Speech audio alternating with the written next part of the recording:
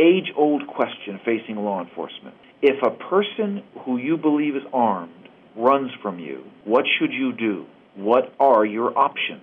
LA County Sheriff's deputies got some new answers to that question, thanks to a policy change announced by Sheriff Lee Baca. The change calls for deputies to use more caution in pursuing suspects, says Department spokesperson Steve Whitmore. In many cases, there's no need to drive after an individual. There's a need to contain the environment so the individual cannot escape, but call for backup. The policy comes after a string of controversial shootings last year, including one of an unarmed man not involved in a crime.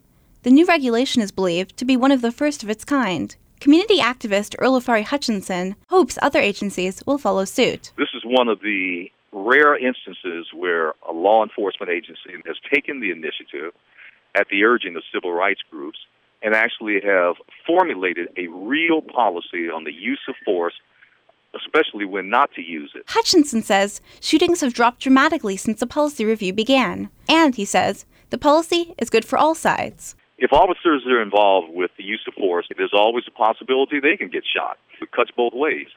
So it's good for the community, it's good for law enforcement, and I think it's a win-win all the way around. Baca says the changes will go into effect almost immediately. Ariel Edwards-Levy, Annenberg Radio News.